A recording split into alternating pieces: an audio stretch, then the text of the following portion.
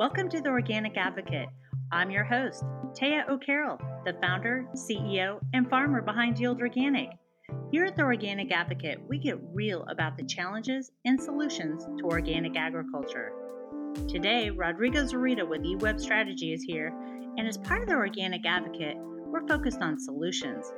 Today, we're going to talk about what's a common thread that I'm hearing from brands. So welcome, Rodrigo. Hey Taya, thanks for having me. Hey everybody.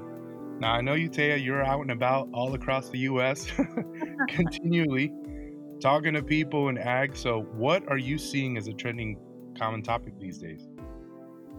I do find myself on the road quite a bit in a lot of unique conversations. But one of the things I like about doing that is I have an opportunity to hear common threads through conversations that I'm having. What I'm noticing for a while now is a word called biodiversity.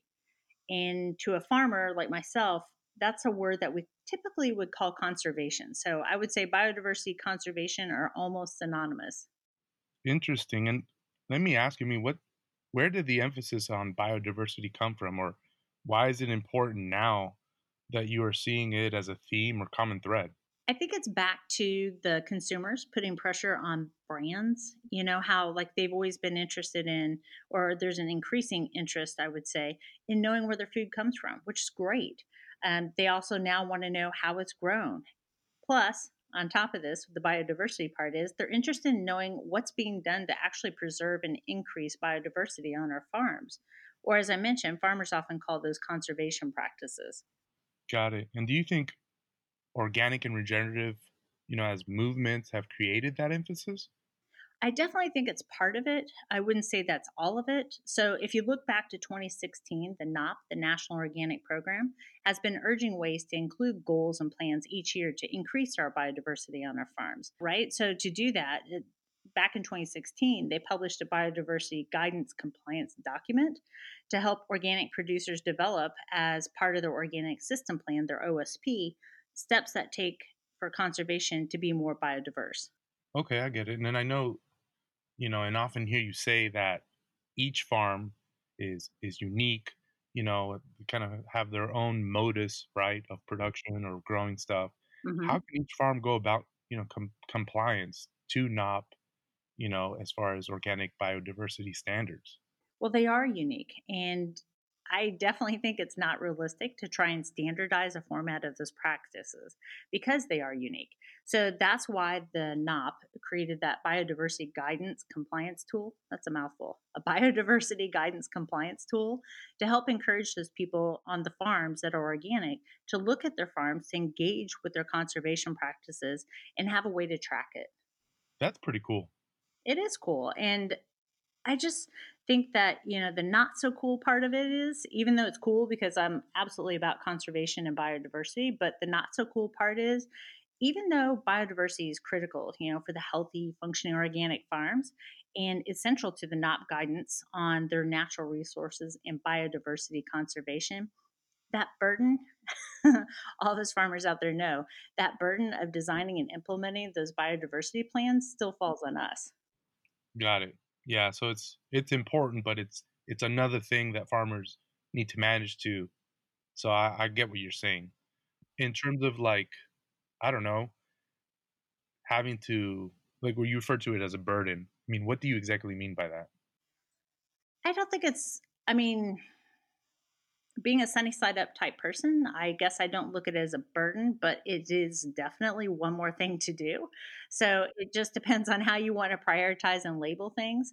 Yeah. Um, but I think to help with this is that the biodiversity guidance compliance tool was actually built as literally that, a tool, a guide structured decision making process that helps us choose targets, set those goals based on the behaviors we want to take and the outcomes us as farmers want to see adopted.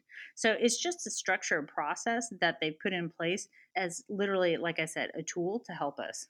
Yeah, and I think because I saw a blog that you had put out there, and for everyone listening, there's actually a couple blogs they had put together about this topic that you can find out on the Yield Organic website under biodiversity calculators, one of them, and organic conservation and biodiversity resources. And I think that allowed me at least to gain further context on the nature of well, defining biodiversity and conservation and getting my head around what it's going to take to kind of comply is what you were talking about earlier.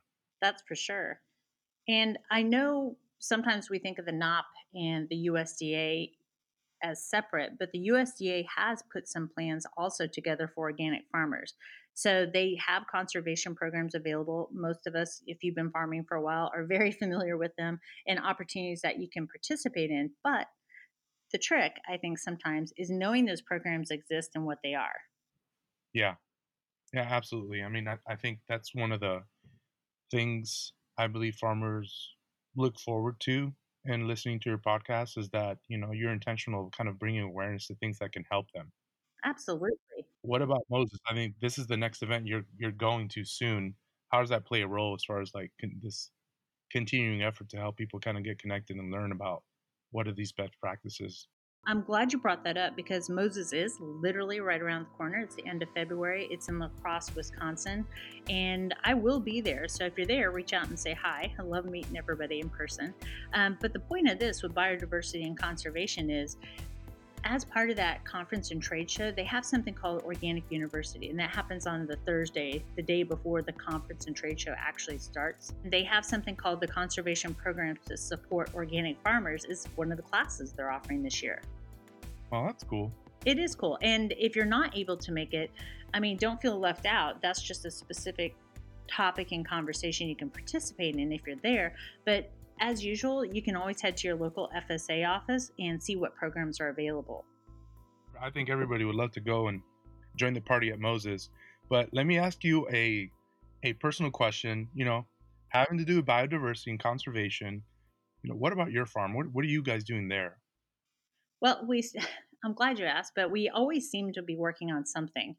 And I would say two of the top things that we're doing right now that we're looking into, we are almost to the point of taking action, but we're not there yet. Is, Yeah. for example, there's a couple of things on top of our list. And one is to increase and revitalize the tree line, or we call it a grove, around our farm place. That's one of them. And another one is I'm really curious about the prairie strips. So prairie stripping is very unique, very beautiful. It's taking off in some areas. I've been watching it happen over in England for probably the last 5 years. And that's another item that I've been researching and considering how we might be able to implement that. Quick question. So prairie strips, I mean, what does success look like in that endeavor? And how can that deliver against, you know, biodiversity and conservation plans in your farm? I think it's like if you look at a farm, for example, like let's look at, however big an acreage size you want to imagine. But usually it's a field planted with, let's just pick one field, you plant it with one crop. So it's usually all that same crop. Well, the prairie strips are literally conservation strips that go through the field. So it almost looks like a striped field. I shouldn't almost, it does look like a striped field. And on those strips, it depends on what you want to plant on them. You could plant flowers, you could plant different grasses that are native to the area. It's pretty interesting to look at and experience. And the ones I've seen actually in England, the ones they had done out there, the first ones that I saw were, I guess, I love fresh flowers. So for me, it's stunning to come over a hill and see a landscape of, imagine that intense green of something growing. And then right next to it, in between, is like a strip of bright red flowers or something unique like that. It's just a different perspective. That's all. Absolutely. No, and I can totally see how, even rotating prairie strips across time can definitely help with soil health and everything that has to do with the idea and use case of biodiversity. Yes.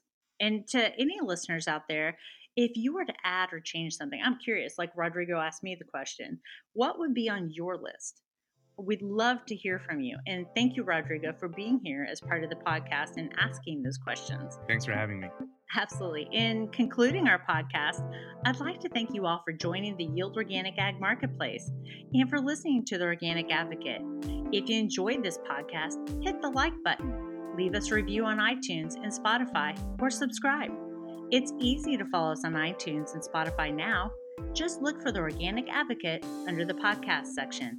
If you have any questions about Yield Organic, you can reach us on Twitter using the hashtag Organic Advocate. We look forward to hearing from you. If you'd like to be a guest on The Organic Advocate or connect with us, please reach out to us on Facebook /Yield Organic and on Twitter @Yield Organic. Keep tuning in.